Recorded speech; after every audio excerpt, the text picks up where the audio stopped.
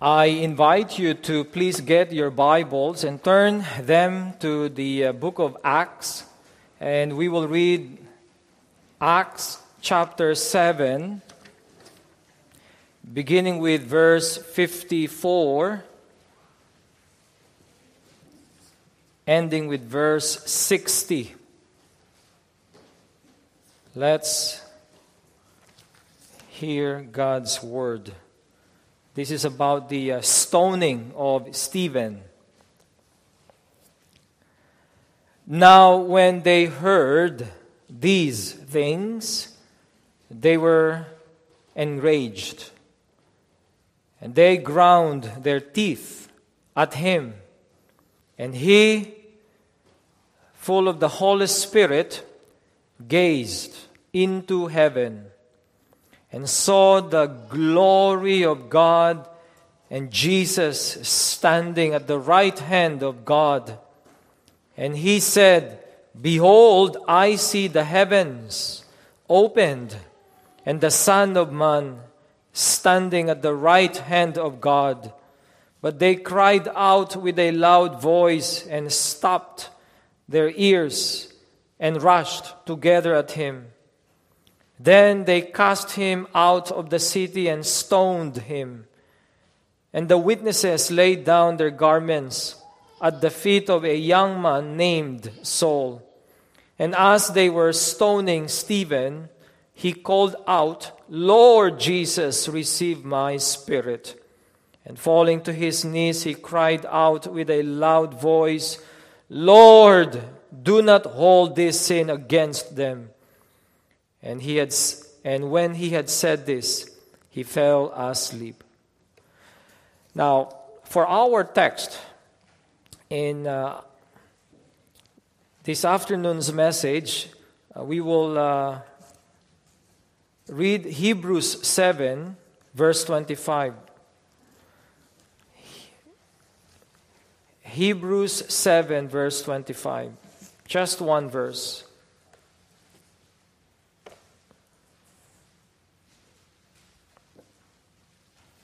Hebrews chapter 7, verse 25. Let's hear God's word. "Consequently, he, that is Jesus, is able to save to the uttermost those who draw near to God through him, since he always lives to make intercession for them." May the Lord bless the reading of His holy, infallible word and apply it to our hearts. Boys and girls, you may recall that this past Thursday, we commemorated the ascension of Jesus Christ. That 40 days after His resurrection, Jesus ascended to heaven to sit at the right hand of God, His Father. We confess this when we recite the Apostles' Creed. On the third day, He rose from the dead. He ascended into heaven and sits at the right hand of God the Father Almighty. From there, He will come to judge the living and the dead. Christ's ascension is one of the elements of the gospel. There are 6 elements, basically 6 elements of the gospel. The birth of Christ, His death, His burial, His resurrection, His ascension, and His second coming. And I think of all the 6 elements of the gospel, the most neglected one is the ascension of the Lord Jesus Christ. But you see, without the ascension of Jesus Christ, the gospel is not complete. The gospel is not good news. The ascension of Christ is so significant because it tells us that His redemptive work on earth was done. And that's why we read in Mark chapter 16, verse 19, So then the Lord Jesus, after he had spoken to them, was taken up into heaven. And what did Jesus do? As soon as he was taken up into heaven, he sat down at the right hand of God. Now, you might wonder, why did Jesus sit? As soon as he was taken up into heaven, why did Jesus sit? Now, boys and girls, you may notice this from your, let's say from your parents, especially from your mothers. They love to work in the kitchen. Your mom, for sure, loves to work in the kitchen. And maybe you tell your mom, why don't you sit? And then she might say to you, oh, I would love to sit, but I'm not yet done with my work. As soon as I am done doing the dishes or cleaning this and that, then I'm going to sit. And so when your mom sits, it's an indication that her work has been completed. And the same is true. Jesus sat at the right hand of God the Father Almighty to show to you and me that His work on earth, His redemptive work on earth was done. Was done. And what was His work? Well, His work was twofold. The first aspect of His redemptive work was to keep God's law perfectly, to fulfill all the requirements of the law for your righteousness and for my righteousness that we so need, without which no one can stand before a just and holy God. So Jesus kept God's law perfectly to secure that righteousness.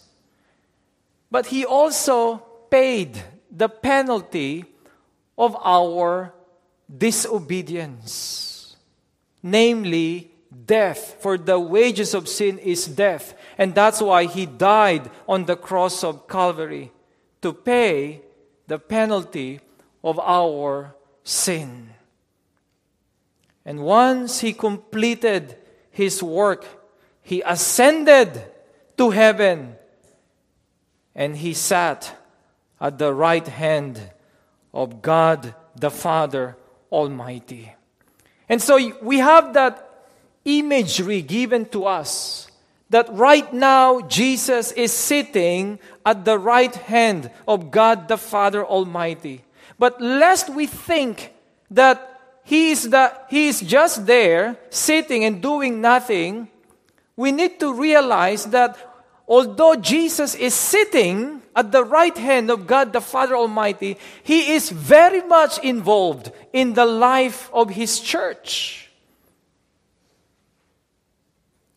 In fact, He ascended to intercede for us from heaven. And this is our theme in this message, that Jesus ascended to heaven to intercede for us. And we're going to use Hebrews chapter 7 verse 25 as we consider this theme. And I'll give you 3 observations about His intercessory work.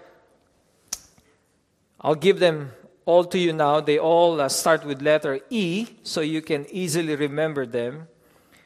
Christ's intercessory work, or His intercession, is first of all exclusive. Exclusive. Second, it is efficacious. I'm going to explain that big word, boys and girls, efficacious. And finally, His intercession or His intercessory work is enduring. Enduring.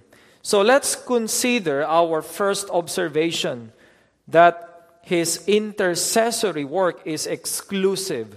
Now look at our text again, Hebrews 7 verse 25. Consequently, He is able to save to the uttermost those who draw near to God through Him, since He always lives to make intercession for whom? For them. For them. Or on behalf of them. So the question is this: who are they? Who are they for whom Christ is interceding? Well, we have the answer right there in our text. He is able to save to the uttermost those who draw near to God through Him. Who are those drawing near to God through Jesus Christ? Well, they are God's people, believers in Christ. In short, Jesus is interceding for His people, for those who believe in Him. In John chapter 17, where we find the great intercessory prayer of Christ, we read this. Oh, I love this prayer by Jesus. If you want to capture the prayer life of Jesus, read John 17. In verse 9, Jesus prays to His Father. And listen to His prayer here. I am praying for them, for His disciples. I am not praying for the world, but for those whom you have given me, for they are yours. Imagine this. Jesus is not praying for the world. And the word world here refers to the wicked. And ultimately, of course, to the reprobates. Jesus is not praying for them. He is only praying for those whom the Father has given Him. He is only praying for you and for me, children of God. And so His intercessory prayer is exclusive. Now, is Jesus selfish? No. No. He's only concerned with His people, with His chosen ones, with the elect, with His church, with His bride. And He's interceding for them.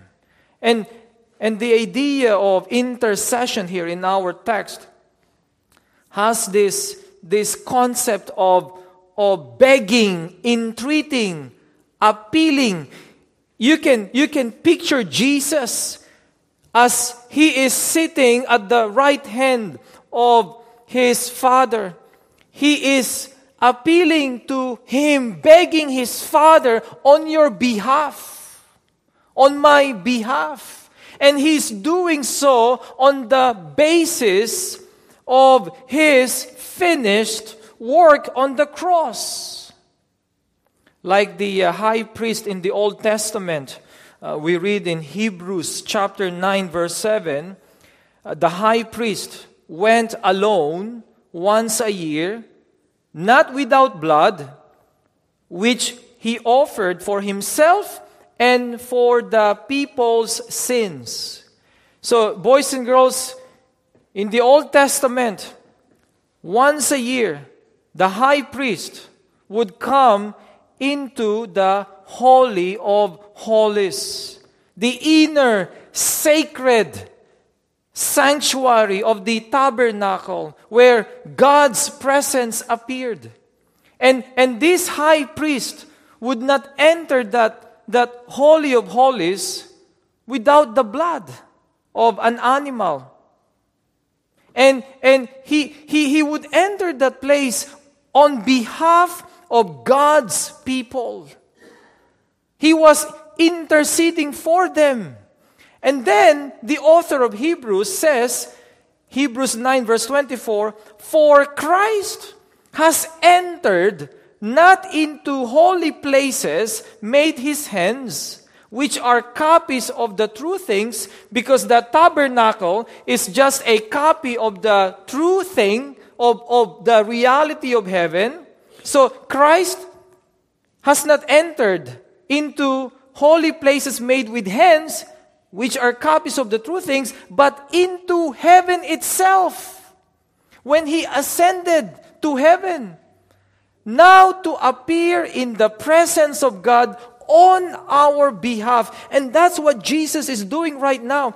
He appears before the very presence of our Heavenly Father. And He is pleading on our behalf.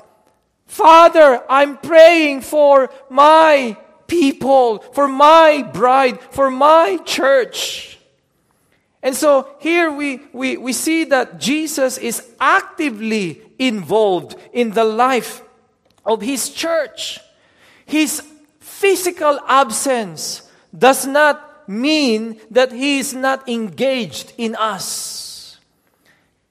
Just as when we have members, elderly members of our congregation who can no longer join us in our church activities.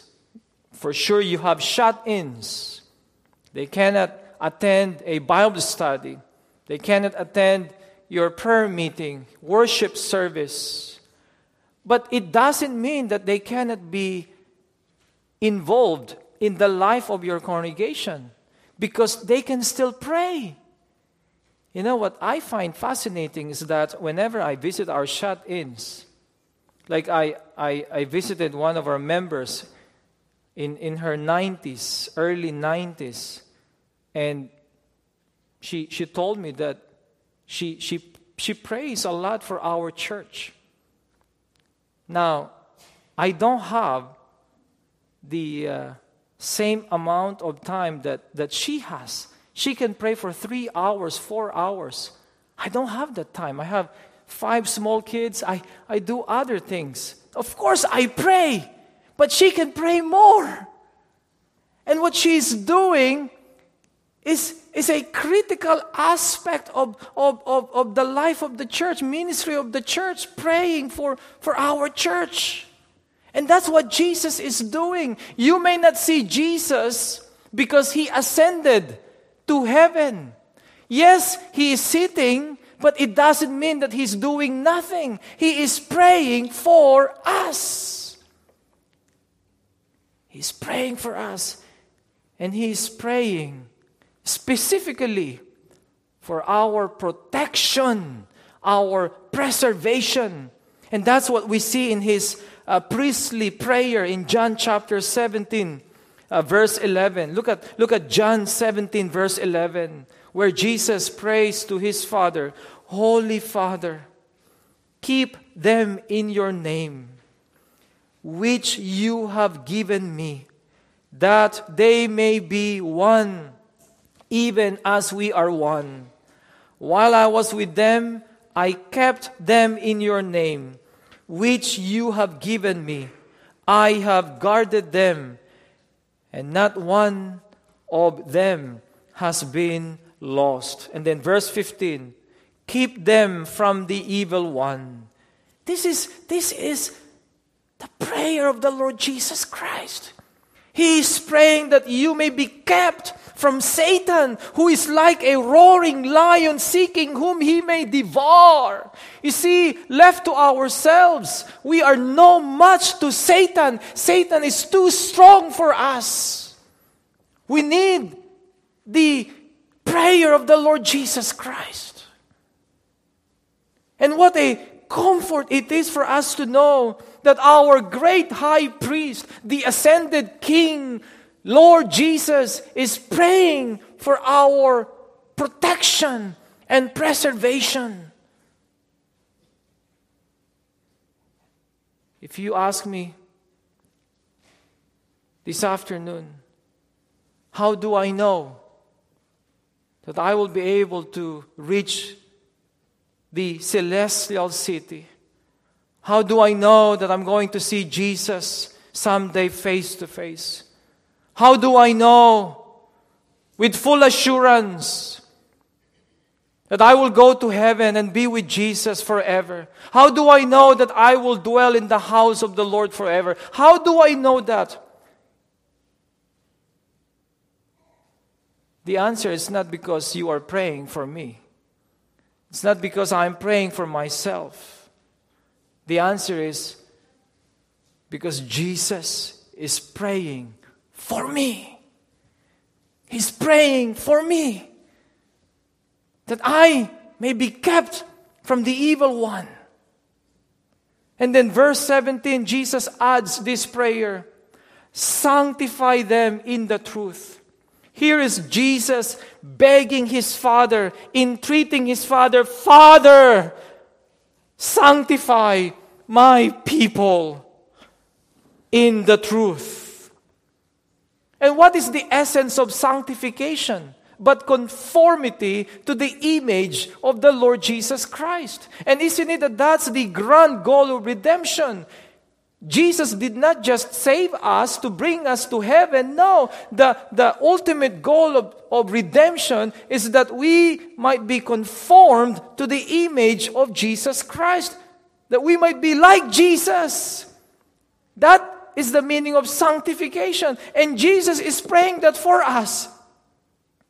Now, when you look at me, you see all my spiritual spots, my spiritual flaws, and you have your own too, if you are honest with yourselves. But we know that Jesus is praying for our sanctification. You may not be concerned with your own sanctification, but there is someone praying for your sanctification. You may not realize the importance of your sanctification, of being conformed to the image of Jesus Christ. But there is someone right now praying for your sanctification. And yes, Christian life can sometimes be discouraging. We continue to struggle with sin. And when you sin and you ask for forgiveness and the Lord will forgive you, and then you sin again and you keep doing that, of course God does not get tired of forgiving us, but it can be very discouraging sometimes.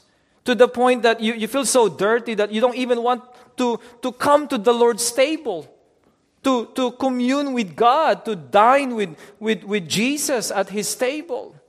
Oh, but we have Jesus praying for us. Yes, Satan is always there to bring charge against us. Oh, Satan loves to do that.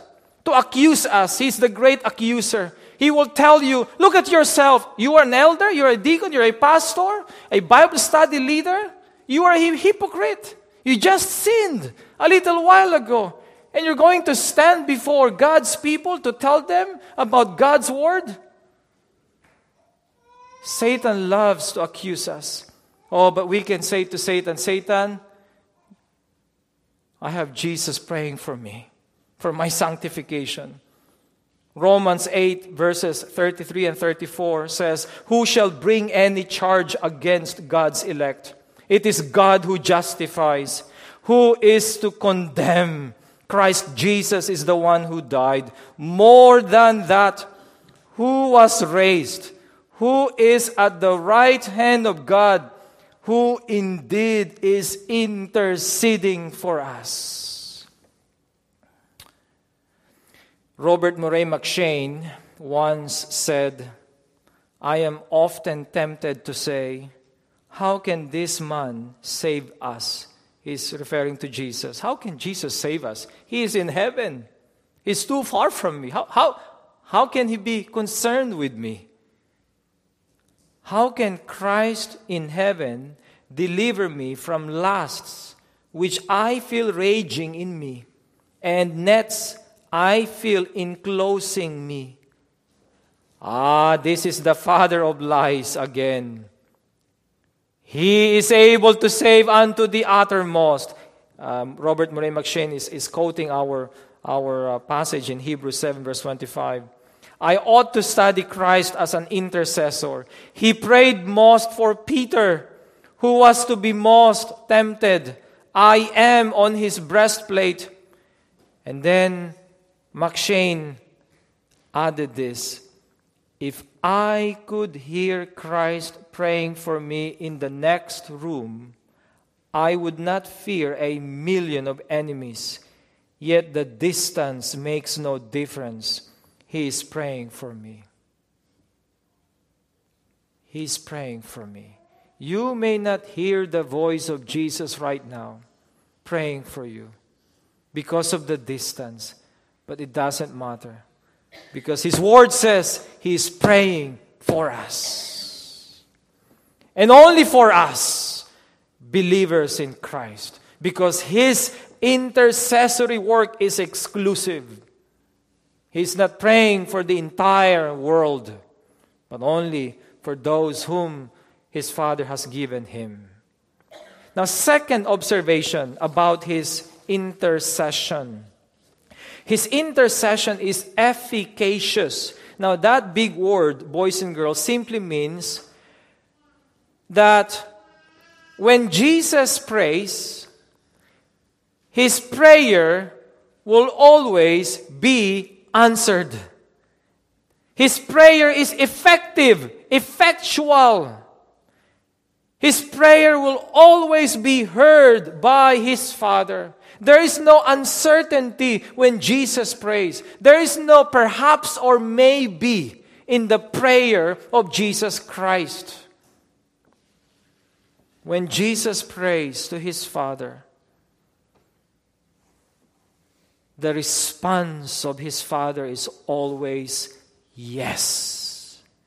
Yes. Yes.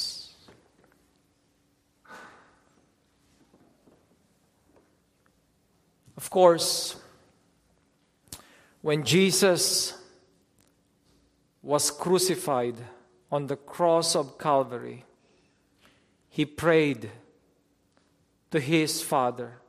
He cried out. We read that in Psalm 22, verses 1 and 2. This messianic psalm. My God, why have you forsaken me? This is Jesus. This is the Son of God praying to His Father. My God, why have you forsaken me? Why are you so far from saving me from the words of my groaning? Oh my God, I cry day by day, but you do not answer. Imagine that. Jesus, the Son of God, prayed to His Father, but His Father did not answer Him. His Father gave Him absolute silence. Absolute silence. Why? Because of your sin and my sin. Because at that very moment, Jesus was carrying our sin. He bore our sin. And when God the Father looked at His Son at that very moment, all that the Father saw in His Son was our sin. That sin that was imputed to His Son. And so God could not answer the cry of His own beloved Son. Imagine being rejected. Boys and girls, imagine. Let's say you are suffering. You are probably in the hospital, and you are asking for help. Help! And no one is helping you. No one. But you see, after His resurrection, all the prayers of Jesus will be answered. No more denial. Jesus ascended to heaven and now is seated at the right hand of God the Father Almighty. There is no more separation between the Father and the Son because there is no more sin. Whereas at the cross of Calvary, that sin separated His Son from His Father. That's why God the Father had to forsake His Son because of that sin. But now there is no more sin existing between the two. The work of Jesus was done. And therefore, when Jesus prays to His Father not only hears that prayer, that petition, but He is delighted to grant that petition. And this is our comfort. I know that I'm not going to lose my salvation because Jesus is praying for me, that I may not be lost. We also do the ministry of intercession, by the way. We Christians, and we should be doing that. When I pray for you, I'm praying on behalf of you. That's intercessory work. You do the same. You pray for me. And I hope you don't just pray for yourself. You also pray for others. But let's admit this, that our intercessory prayer is not always efficacious. When you come to me and when you ask me to pray for you, I can say to you, although I don't do it, I can say to you, I would love to pray for you. But I want to let you know that there is no guarantee that when I pray for you, that my prayer will be answered by God. Because my prayer in and of itself is not efficacious, it's not effectual. First of all, I don't know the heart of God. I don't know the very mind of God. I don't know, perhaps I'm asking for something that's not part of God's eternal decree, whereas Jesus knows His Father perfectly. We don't have that kind of knowledge. And therefore, when we pray, there is no guarantee that our prayer will always be answered. Oh, but when Jesus prays, we know that His prayer will always be answered by His Father. And therefore, when Jesus prays for our sanctification, it will happen. When Jesus prays that we may become like Him, conformed to His image, it will happen. It will happen, of course, when He returns. According to John the Beloved, when we see Jesus, we will be like Him.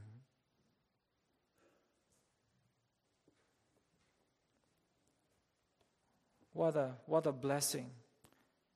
And that's why this is the source of my assurance of salvation. How do I know that I will never be lost eternally?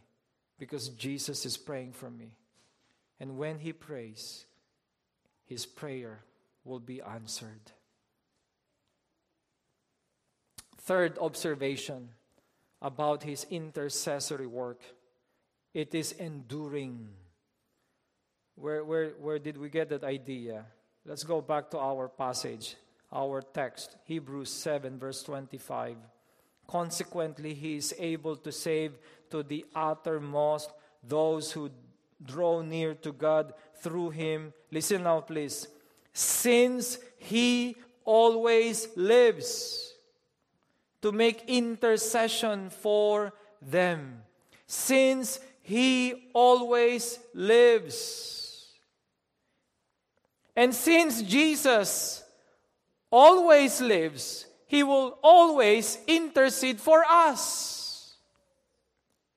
Now, we parents, we intercede for our children. We pray for them. We pray for their salvation. We pray that at their young age they may experience the joy of salvation. We pray for them daily, regularly. But here's a sad reality. We cannot always be praying for them because when we die, that's it. We cannot pray for them anymore. You husband, you pray for your spouse, for your wife, and you wife, you pray for your husband. But when you die, you stop praying for your loved one because you don't always live. It is appointed to man once to die. After that judgment. But we have Jesus, the ascended great high priest. He ever lives. He does not die. Yes, he died once. But he rose again from the dead. And after that, no more dying. No more dying. And of course, we don't embrace the teaching of the Roman Catholic Church that you can actually ask the departed saints for their intercession. Like Mary. I remember when I was in the Philippines, growing up as a Roman Catholic, I remember we would pray this Hail Mary. Holy Mary, Mother of God, pray for us sinners, now at the hour of our death. Pray for us sinners. Mary, Mother of God. No, Mary cannot pray for you.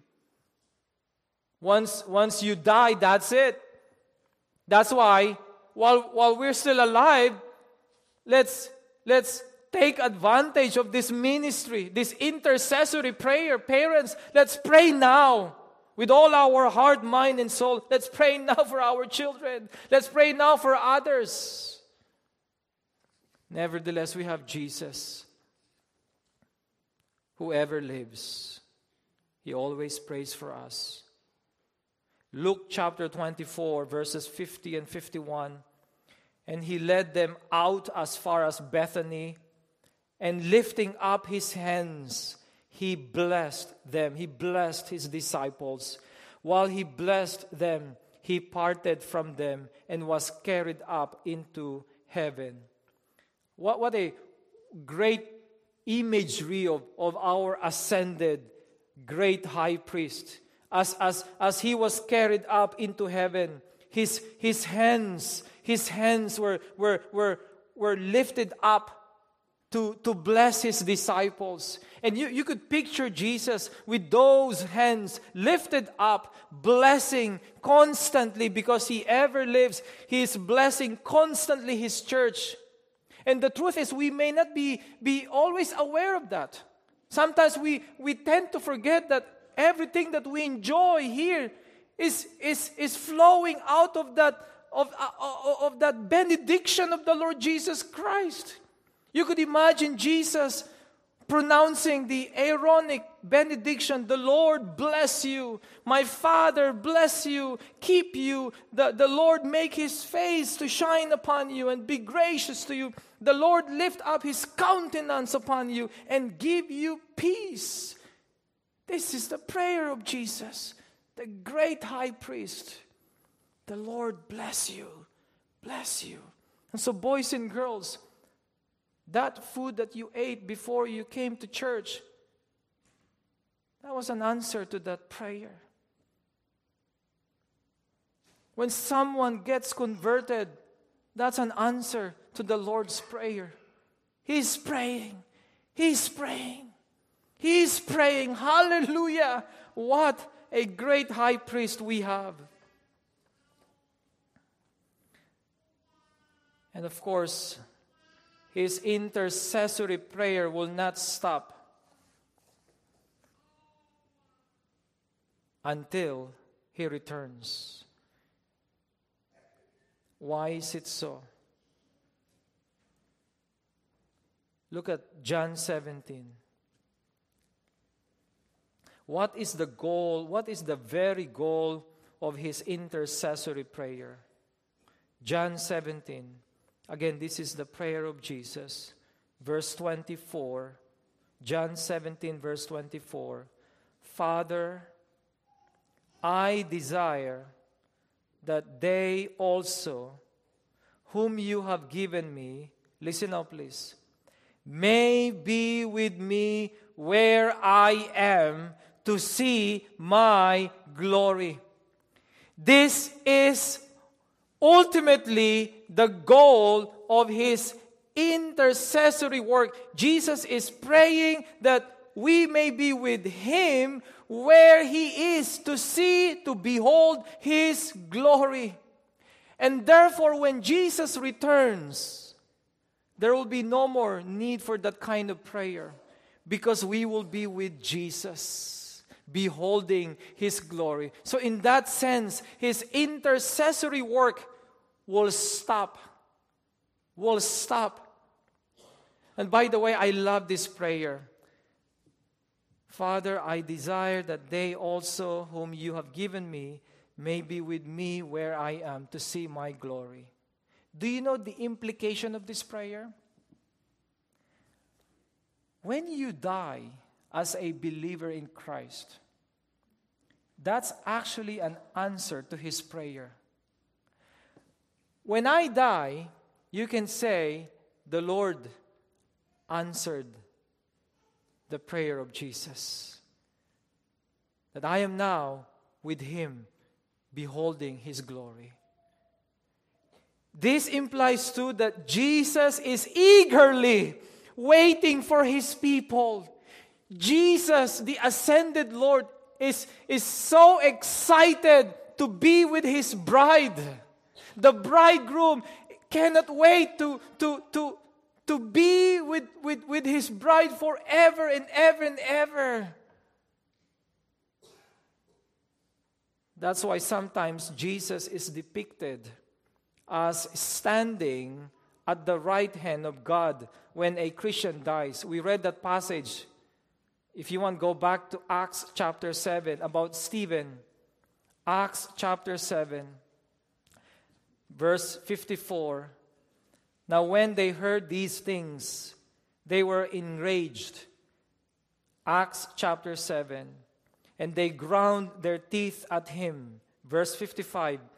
But Stephen, full of the Holy Spirit, gazed into heaven and saw the glory of God and Jesus, listen now please, this is very critical, Jesus standing at the right hand of God.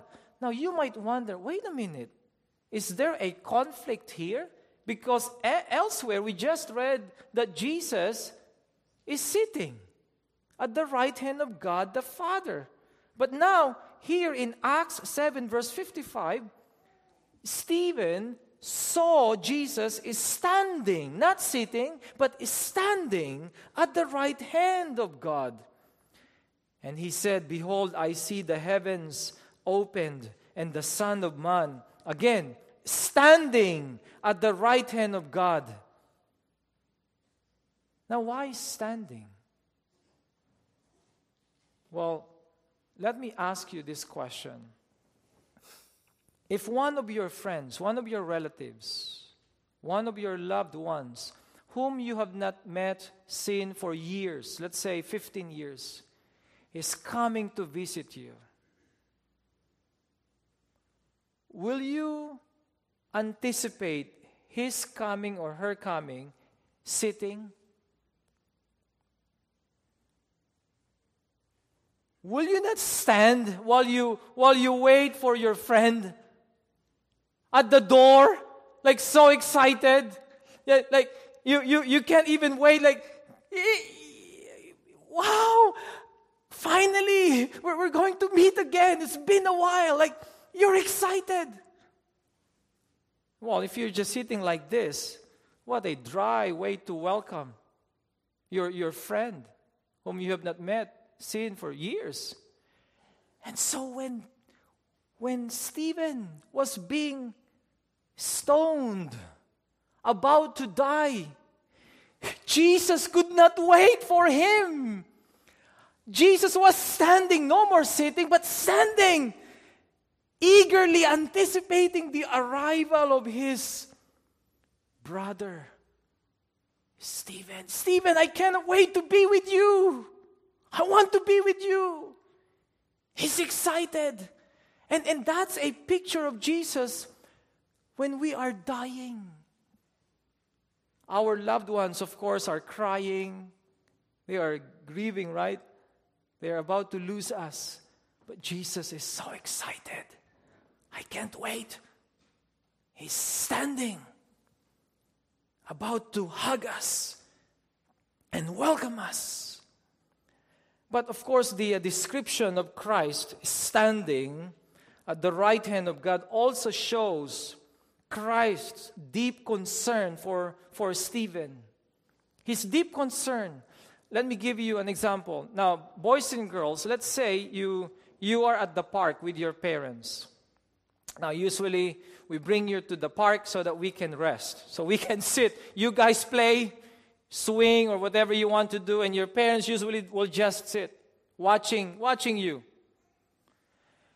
Now, if there is a danger, let's say there is a kidnapper over there about to kidnap one of your children, will you remain sitting? Will you say, oh, there's a kidnapper? He's going to kidnap my child. No, you will stand. You will stand to show your deep concern for your children.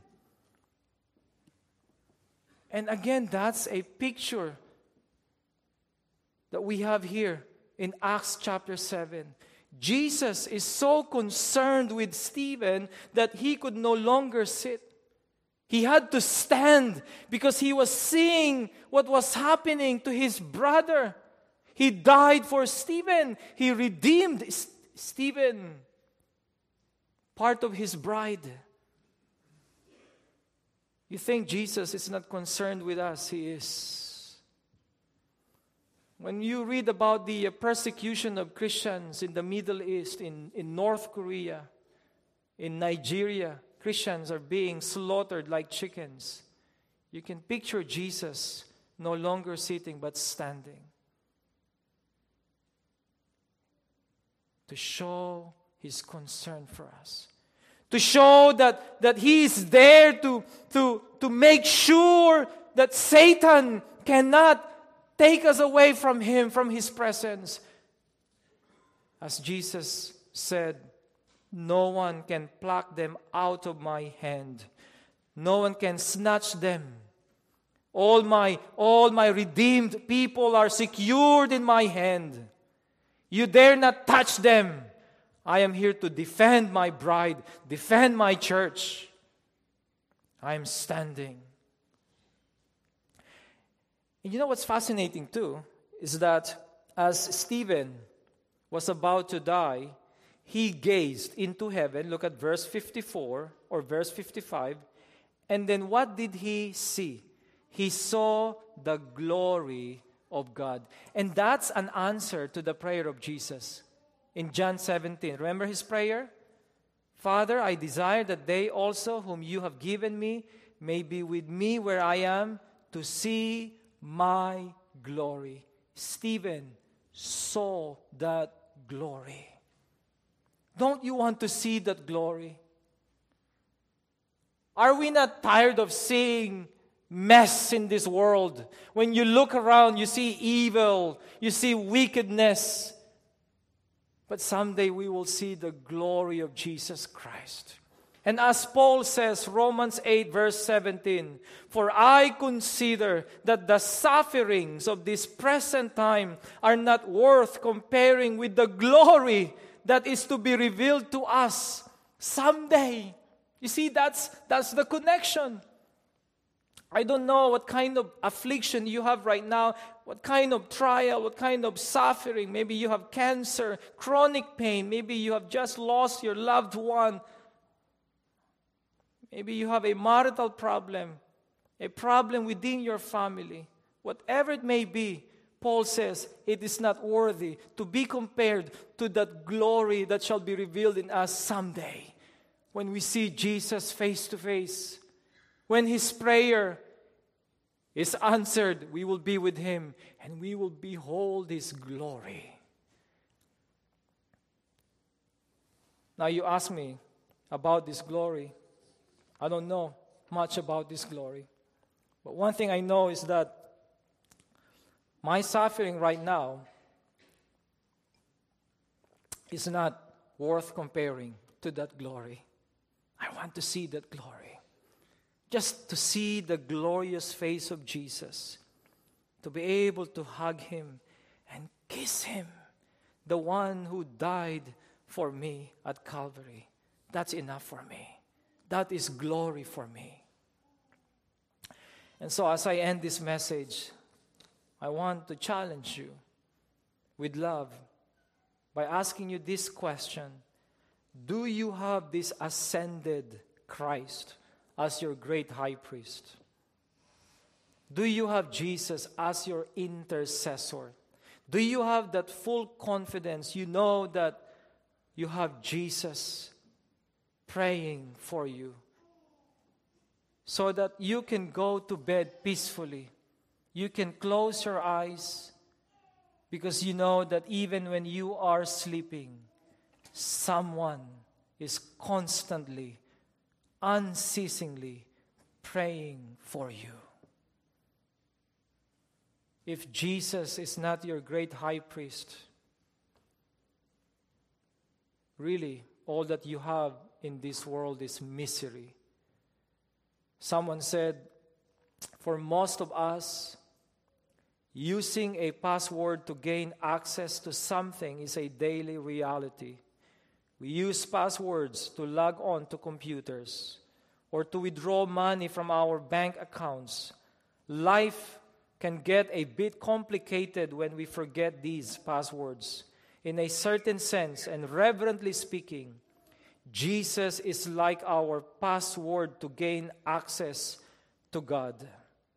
Without Jesus, you have no access to heaven. And the good news is, Jesus can be yours this afternoon. He can be yours by faith. Let us pray. Oh Lord, our God, we thank you so much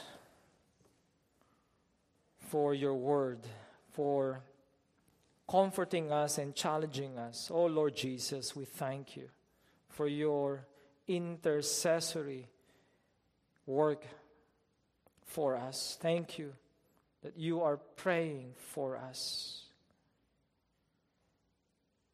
What a comfort, what a joy that is to know. And help us also to have that longing to be with you, to behold your glory. In Jesus' name we pray.